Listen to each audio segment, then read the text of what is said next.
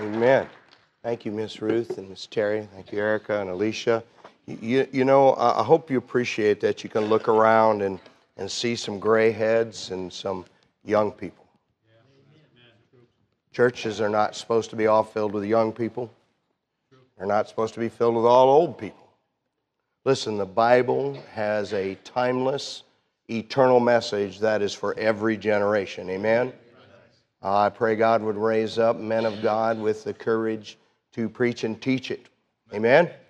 Go ahead and get in your Bible, if you would, to 1 Timothy chapter 5. 1 Timothy chapter 5. On Sunday nights, we have been talking about Bible doctrine for quite some time. I have a series of 53 subjects that I have organized. We are tonight on the 35th of those. I'm in no hurry to get done. I want to give anyone who's interested in more than just a basic understanding of Bible doctrine an opportunity to learn them. Listen, biblical ignorance has never helped any culture. It has never helped any individual ever. And my goal in this series has simply been for our church family to become people who understand why we believe what we believe. Christian growth begins by learning what the Bible teaches to be sound doctrine. Christian growth continues and becomes mature when we learn why. And if you want to be strong in your faith, you need to learn why, not just what. And last Sunday night, we started a little 3-week mini-series to understand the great adversary of our Creator, Satan. If a soldier knows who his enemy is and knows what his enemy is trying to do, and if that soldier has the means to defeat his enemy, that is an effective soldier. I want to be an effective soldier for Jesus Christ. And so if you want to be that, or I want to be that, you and I must understand our enemy and learn the means that our loving Father has given us to defeat that adversary. Last time we took most of our time answering the most basic question, where did the devil come from? I mean, how can there be such an evil being when God, our Creator, is perfectly good?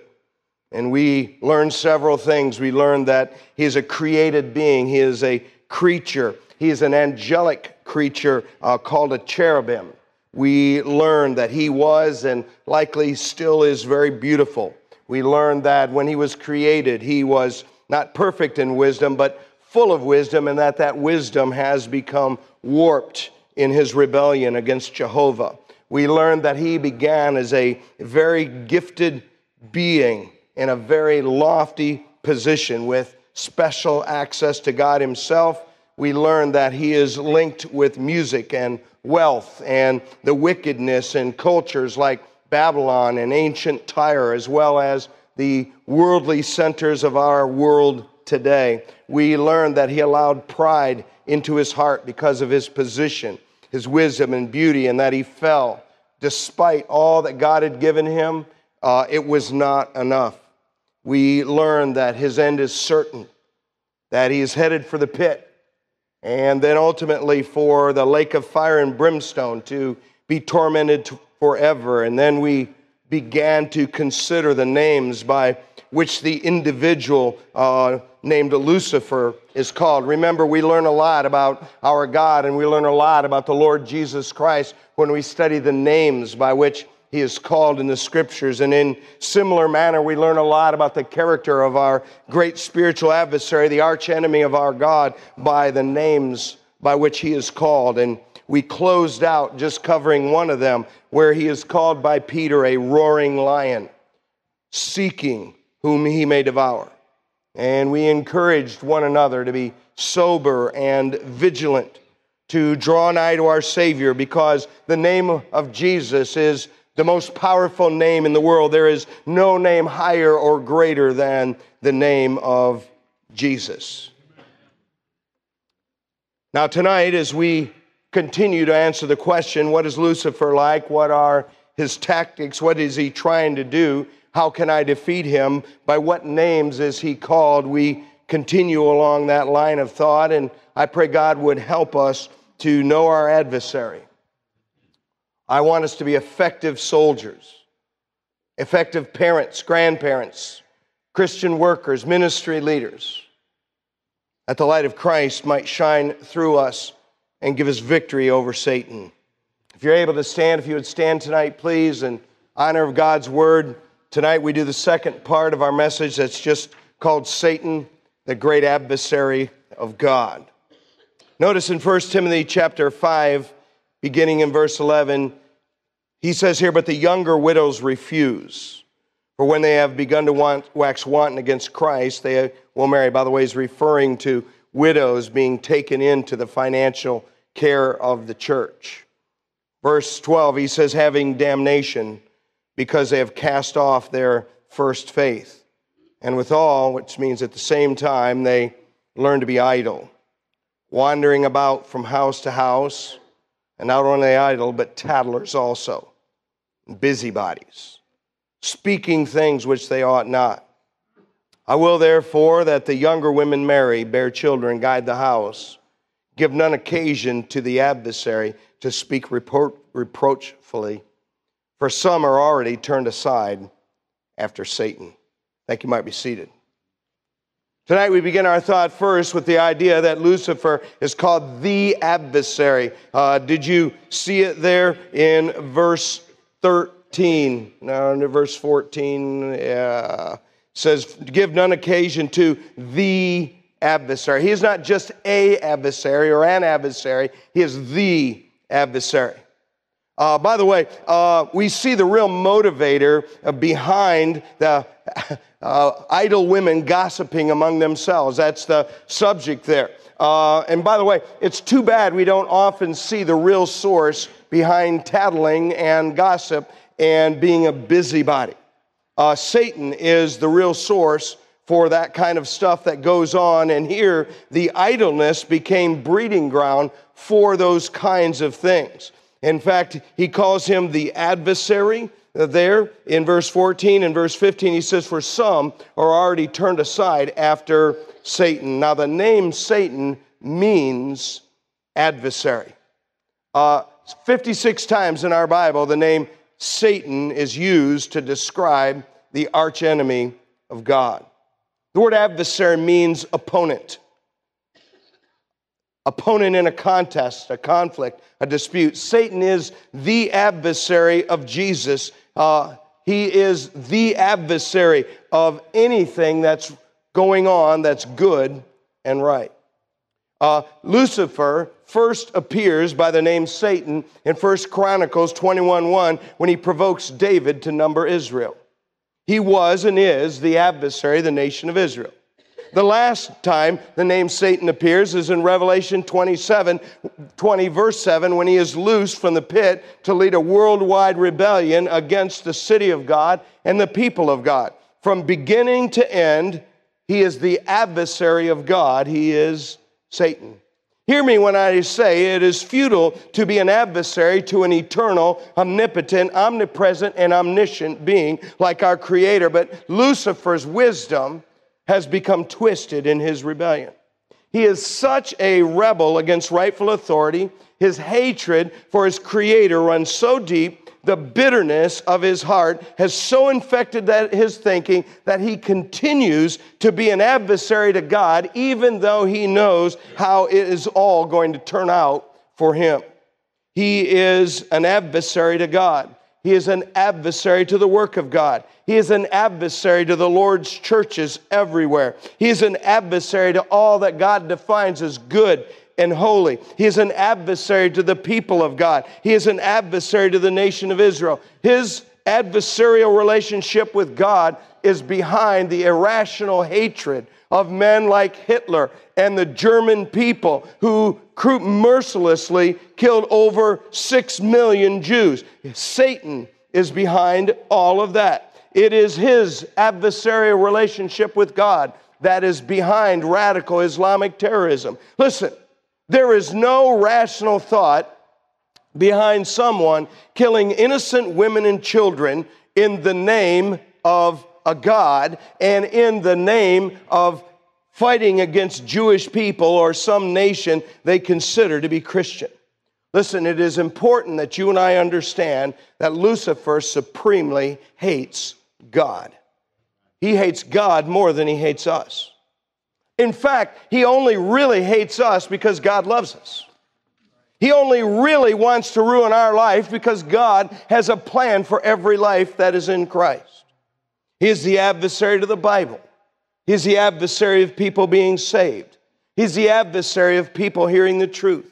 He is pleased, Lucifer is pleased when we are complacent, spreading the message of Christ and grace. He is pleased when we pay little attention ourselves to what God has to say. He is the bird who snatches the good seed out of the heart in the parable of the kingdom that Jesus told before it bears fruit. It is by the name of Satan that Lucifer came to God in Job 1:6, seeking to hurt Job, who was the most righteous man on the earth. 14 of the 56 times the name Lucifer is mentioned by the name Satan are in the book of Job. And in the book of Job, we get a glimpse to the kind of adversary that Satan is to the people of God. He hated Job's faith. He hated Job's family. He hated Job's wealth. He hated Job's jobs that he provided for people. He hated Job's influence for good in his family and in his community. He hated everything about Job. He was Job's adversary, and he is your adversary and mine. He is the great adversary of God. He is the adversary of your marriage. He is the adversary of your home. He is the adversary of your moral purity. He is the adversary of everything that is good and decent, both in the church and in the world.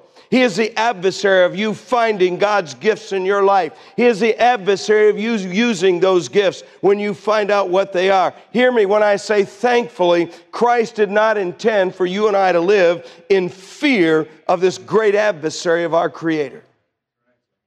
Thanks be unto God that we've been told in 1 John 4:4 that greater is He that lives in us than he who lives in the world. Thankfully, the Holy Spirit who lives in every true believer is greater than the, quote, spirit that now worketh in the children of disobedience in Ephesians 2:2, which brings up a great question. How do we as Christian people defeat Lucifer in this role as Satan? In this role as an adversary to God and as an adversary to all that is dear to God? That's a good question. How do we defeat him as Christian people? Here's number one. Stop thinking that anything you do for God or good is going to be easy. You see, when you think anything you do that's good or anything you do for God is going to be easy, your expectations are wrong and you're setting yourself up to be disappointed. Paul said in 1 Thessalonians 2:18, we would have come to you, even I, Paul, once and again, but Satan hindered us. Hear me when I say it's not supposed to be easy for you and I to live for God. It's easy to be saved. Jesus Christ paid it all. Like they sang, He shed His precious blood because of the grace of God so that we could have forgiveness of sins. It's easy to be saved, but it's not easy to live for God. It's not supposed to be easy to raise children to be godly in an ungodly culture. It's not supposed to be easy to do spiritual work and ministry when we walk around in this flesh in an ungodly world. Listen, when you and I really understand that life, and especially a life that counts for God, is going to be difficult, then you and I will quit less things that we should keep doing. How do we defeat Lucifer in this role as Satan? We stop thinking that anything we do for God or good is going to be easy. Here's the second way we defeat him. We begin to realize who our real adversary is. Say, what do you mean? We're too often angry at the pawn instead of angry at the hand that moves the pawn. You see, the real enemy is not liberalism. It's not Common Core curriculum. It's not the educational elites who refuse to even allow college students to hear the opposing views of their leftist agenda. Listen, the real adversary is Satan. The real enemy is not the person who's giving your child a hard time. The real enemy is not the person who's giving you difficulty in ministry. Listen, we're too often focused on and angry at and upset at the pawn, and we forget who the real adversary is. Much of modern day liberalism and government is contrary to biblical values. But the real enemies are not pawns like Nancy Pelosi or Chuck Schumer. Listen, the real enemy is Satan. He's the adversary. They're the pawn. Hollywood and its warped values is not really the enemy. They're the pawn.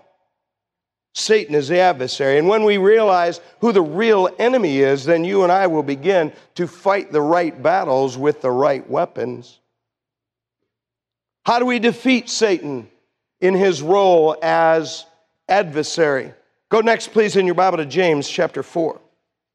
James chapter 4. You say, Brother Wally, he's not my adversary. Yes, he is. If you're saved, he's your adversary. He doesn't want you to follow Christ.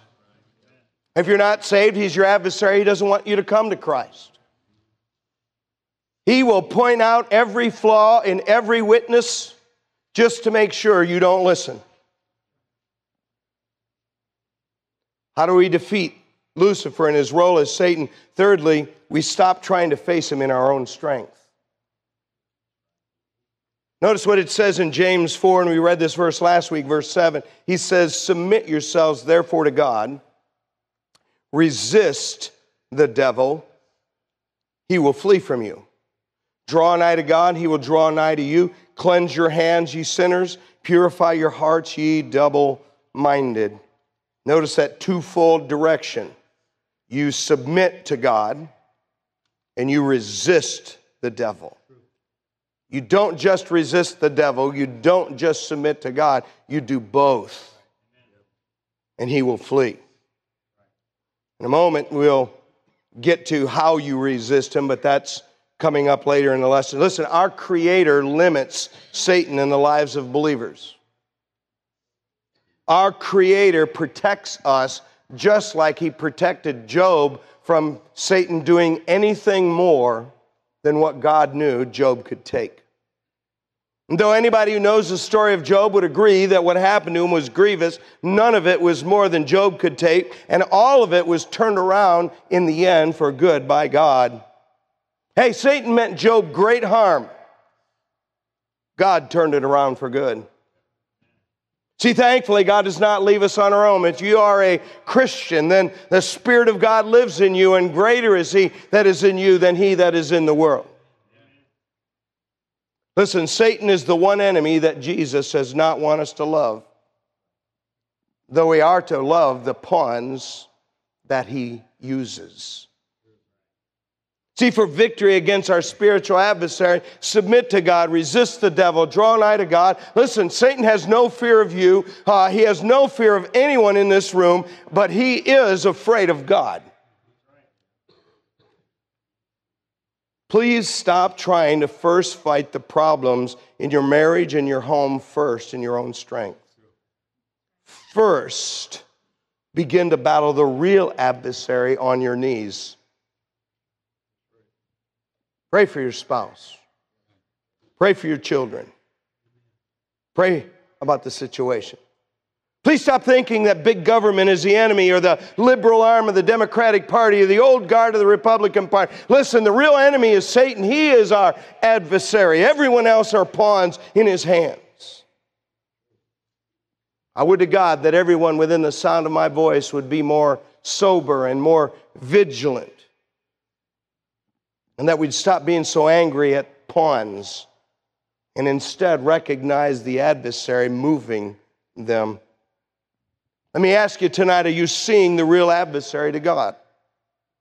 Are you seeing the real adversary to all that is good and right? Are you fighting the right enemy? Are you fighting that enemy in the right manner?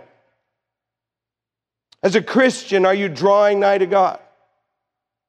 As a Christian, are you resisting the devil? Or as a Christian, are you playing? So many people play in Satan's backyard, and they wonder why he messes so much in their life. You haven't really allowed yourself to grasp that he wants to destroy you. He is your adversary and an adversary of everything good in your life. Don't play with him. But it's not just that Lucifer is called Satan, the great adversary of God and all that is good and decent and right in our world. Secondly, please go in your Bible to Matthew chapter 4. Matthew chapter 4.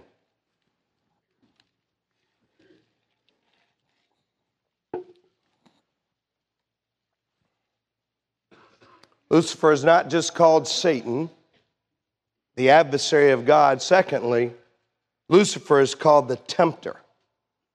Not just a tempter, the tempter. Matthew chapter 4, verse 1. Then was Jesus led up of the Spirit into the wilderness to be tempted of the devil. And when he had fasted 40 days and 40 nights, he was afterward and hungered. And when the tempter came to him, he said, If thou be the Son of God, command that these stones be made bread. But he answered and said, It is written, Man shall not live by bread alone, but by every word that proceedeth out of the mouth of God. Did you notice in verse 1 that the Spirit of God led Jesus into this situation? Satan wanted to hurt Jesus. God wanted to expose something about Jesus. Secondly, notice in that text that he left him alone for 40 days. And if you fasted for 40 days, the very first thing that's going to be on your mind is food. And it's no surprise that the very first temptation that the tempter had for Jesus was in the area of food. By the way, he could have turned stones into bread. There was no big deal for him. He turned nothing into everything. Then notice how Jesus defeated him in verse 4. He said, It is written. He could have used his own power. Jesus was the creator clothed in flesh. He had his own authority. Every word he spoke was the word of God, and yet he defeated Satan in a manner that every child of God can. He used the Bible. Now, there are many tempters in our lives. Lucifer is the tempter. In fact, he's called that again in 1 Thessalonians 3:5. It is in the role of the tempter that he first appears in Scripture in the Garden of Eden. Most of us are familiar with Jesus being tempted here. We're familiar with him defeating Satan with the written word of God. It's no surprise that Lucifer here, the tempter, attacked him in his weakest and most vulnerable point. By the way, Satan gets very few victories in anyone's life attacking us where we're strong.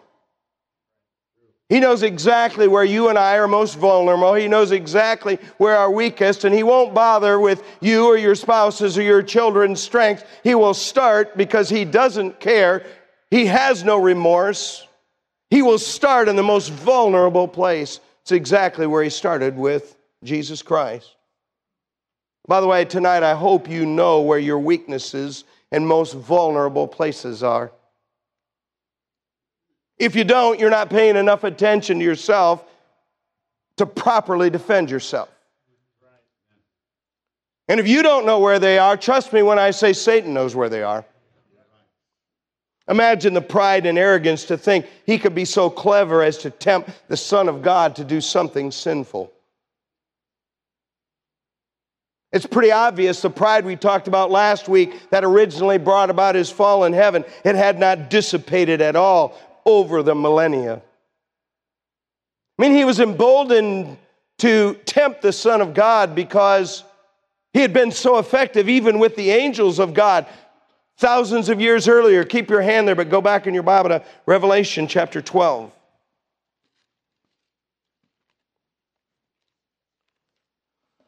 Revelation chapter 12.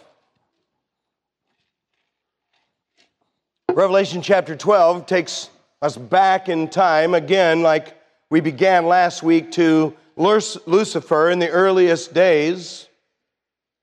In Revelation chapter 12, it's in symbolic form. He says in verse 1, And there appeared a great wonder in heaven, a woman clothed with the sun and the moon under her feet, and upon her head a crown of 12 stars, and that is Israel and the 12 tribes that came from Israel. Verse 2, She, being with child, cried, travailing in birth, pain to be delivered. That's Israel and her Messiah. Jesus Christ. Verse 3, there appeared another wonder in heaven. Behold, a great red dragon, having 7 heads and 10 horns and 7 crowns upon his heads. That's Satan. Verse 4, and his tail drew the third part of the stars of heaven and did cast them to the earth.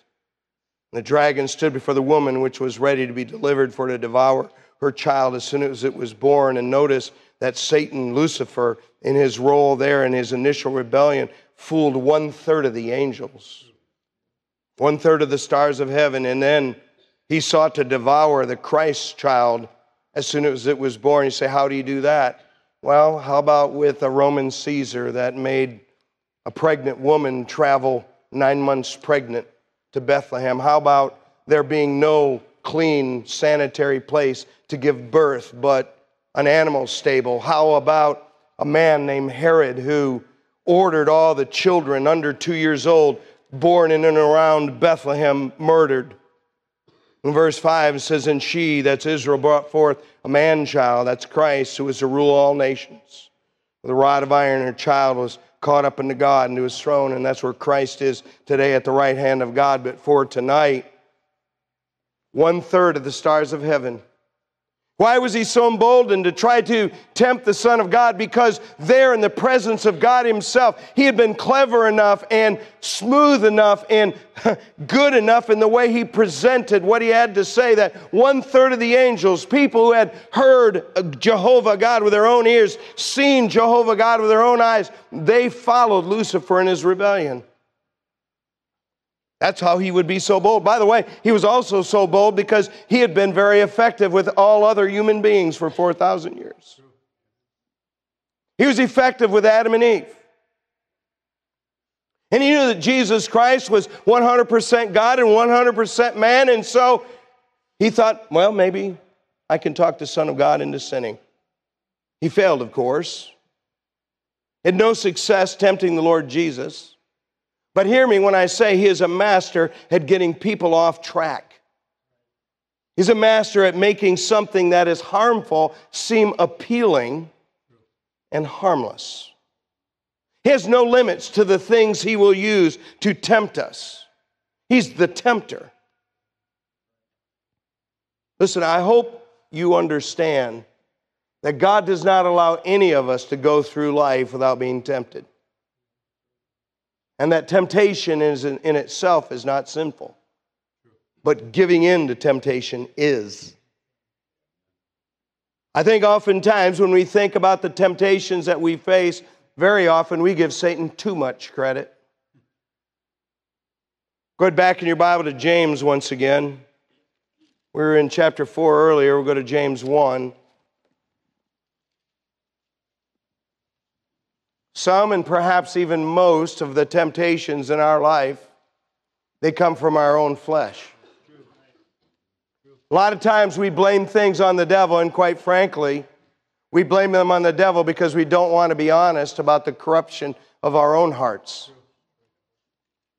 Notice what James here says in James 1 verse 14. He says, but every man is tempted when he is drawn away of his own lust and enticed. Notice, then when lust hath conceived, it bringeth forth sin, and sin, when it is finished, bringeth forth death. By the way, if you're ever trying to remember that, think about LSD, the devil's acid. Lust, when it hath conceived, bringeth forth sin, and sin, when it is finished, bringeth forth death. Sometimes we give him too much credit, when actually neither he nor any of the spirits who follow him had anything to do with what we give into. The temptations come from our own flesh. As I said, I think by and large we hate to admit the depravity of our own heart, and that's one of the reasons we're too careless for things we allow in our life. And we often attribute things to him that really just come from us. There's a big difference in God testing us to build and expose what's good in us, and Satan tempting us to destroy us and hurt the good name of Jesus. By the way, this is a good time to ask a basic question. What does he know about me? That's a good question. By the way, likely depends on who you are. He has no access to your soul if you are in Christ. If you're in Christ, your soul is secure in Christ. That does not mean he doesn't have any access to your life. Your soul is secure in Christ. Listen, he works in people's lives and messes them up all the time. Listen, he's not omniscient to know everything about us like God does. But he does know your weaknesses and mine. And he is going to tempt both you and me in the areas of our weakness whenever he decides to get involved. Now, for some people, because your parents or your family was especially ungodly, he has some awareness of you. For others, because your parents or your grandparents, perhaps, or you decided to stand up and put your head up above the crowd a little bit and say, hey, I'm a follower of Jesus. Listen, he knows about you as well. He knows your weaknesses. He tries to exploit them. He knows who to tempt with wealth and who's not inclined to that kind of temptation. He knows who to tempt with lust and sexual opportunity outside marriage and those who are less likely to fail in there. He knows who to tempt with pride and praise from your peers and who's not likely to fall for flattery. He knows who to tempt with fame, who to tempt with complacency, who to tempt with friends and family, who to tempt with success and promotion at work, who to tempt with difficulties in ministry. Listen, he knows, just like he went to Jesus at his weakest point and tempted him there, he knows exactly where to tempt us as well and what works best. He said, Brother Wally, you saying that stuff, it scares me. By the way, if you're in Christ, you have no good reason to be afraid of Satan, but you have every good reason to respect him. So, Brother Wally, that scares me some. How can I defeat Lucifer in his role as tempter of Christian people? Go back a few pages of 1 Peter chapter 5. You may remember earlier we talked from James where he said in chapter 4, submit yourselves to God and draw nigh to God and resist the devil. Remember that? We're going to get a little extra insight in how we resist him. Because if you and I want to defeat him as the tempter, we need to first learn the Word of God. It is our greatest weapon. 1 Peter chapter 5, verse 8 says, be sober, be vigilant, because your adversary, the devil, as a roaring lion, walketh about, seeking whom he may devour. Notice there's not a period there. It says, whom resist steadfast in the faith, knowing that the same afflictions are accomplished in your brethren that are in the world. How do we resist Satan? We resist him steadfast in the faith. Remember how this doctrinal series started 35 messages ago? That little phrase, the faith, refers to key Bible doctrines. Remember, earnestly contend for the faith that was once delivered to the saints. Listen, your greatest weapon and my greatest weapon in resisting the devil is to know the Word of God, to know the promises of God. Listen, you and I can't even recognize whether something is a temptation or an opportunity if we don't know the Word of God. It's a shame that so many people who have come to Christ as Savior, they have humbled themselves to believe in the Lord Jesus. They have humbled themselves to confess their sins and call upon Him to have Him in their life as Savior. But yet they remain ignorant of the things of God and they don't grow in their faith. And consequently, they are an open season target to the tempter. I believe Satan is getting God's people increasingly ignorant of what God has said, and I believe that's his greatest success in America. So how do I resist him? How do I defeat him in this role as a tempter? Here's the second thing. Be honest about where you're most vulnerable. By the way, that changes as seasons of life change. See, where you're most vulnerable today might not be where you were most vulnerable a year ago. Do you know where you're most vulnerable? Do you understand your weaknesses? You need to be honest. Listen, if you're going through a season struggling with your spouse or one of your children, mark it down. He will attack there. It's not like he's going to say, they're struggling in their marriage. I'll go easy on them there. No, he's going for the jugular. If you're going through a season struggling with a church, listen, if you're here any length of time, you go through a season struggling with me.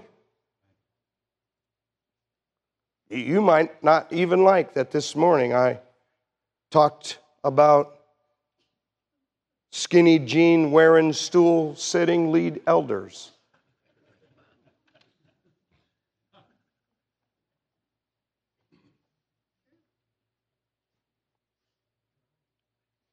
That's where he's going to attack you.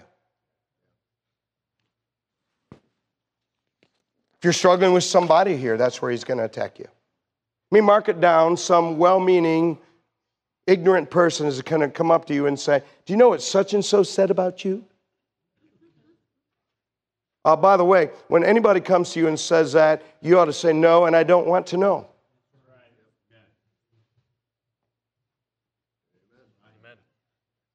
If you're going through a season of success in your career, a season of failure in career, listen, that's where he's going to attack you. Anything he can do to get you off track of following Christ and becoming what Christ made you to be, he will attack you there. Listen, we need to be honest. It's one of the hardest things to do. Honest with ourselves, honest with God. Remember, we don't confess our sins so that God would say, oh man, I didn't know that. We confess our sins because it's good for us to be honest with ourselves, and it's good for us to be honest with God.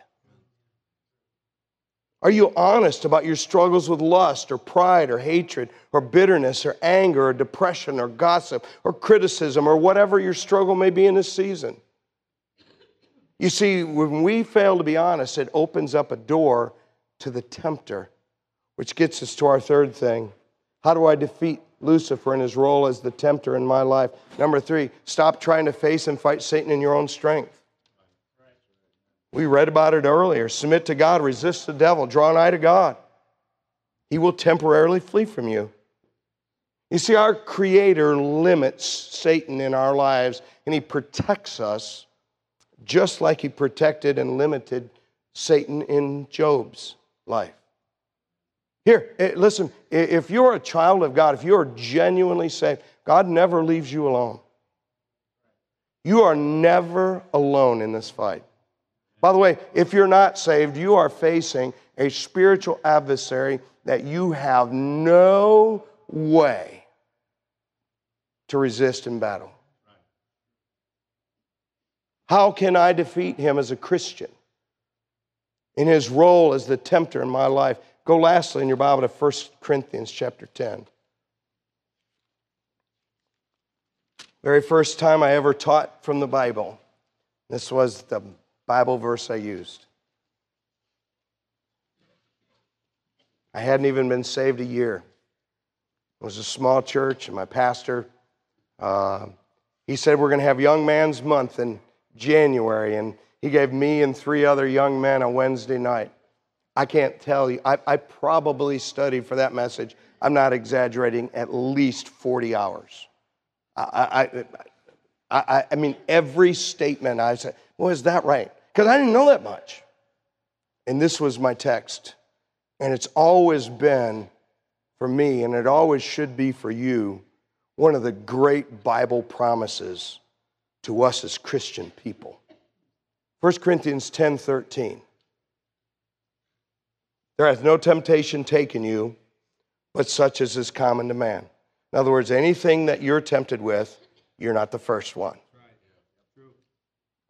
Notice what it says then next, says, but God is faithful, who will not suffer you to be tempted above that ye are able. Did you hear that? Not because you're faithful, but because God is faithful. Any temptation in your life is not above your load limit. Notice what he goes on to say next. He says, but will, with the temptation, also make a way to escape, that you may be able to bear it. Did you hear that?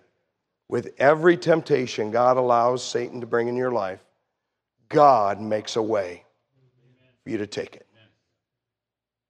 How do I defeat Satan in his role as tempter? Look for the way to escape that God promised in every temptation. Listen, you may have to run like Joseph did from that loose woman. You may have to quote the Bible like Jesus did in the wilderness temptation. You may have to pray and sing praises to God like Paul and Silas did when them being faithful in ministry landed them a beating and in jail. You may have to just take it in the face by faith like Stephen did when he stood for Christ and he preached a great sermon and then they stoned him calling upon the name of Jesus. You may just have to stand when it seems like it is never going to work out for you, like Shadrach, Meshach, and Abednego did, and they learned that even though they took it in the face and even though they were thrown in the fire, there is always a fourth one in the fire, Christ in you. Thank God, our Creator never allows any of us to be tempted above what we are able. Thank God there is always a way to escape so we can have spiritual victory in my life. Let me ask you this. Are you really paying attention to the right enemy? Are you using the means God gave you to defeat that enemy? And though temptation may be common to man, none of us are ever forced to give in or fail when Christ is with us. The adversary of God is great, but our God is greater. Greater is He that is in you and me than he who is in the world. Amen? You'd quietly stand.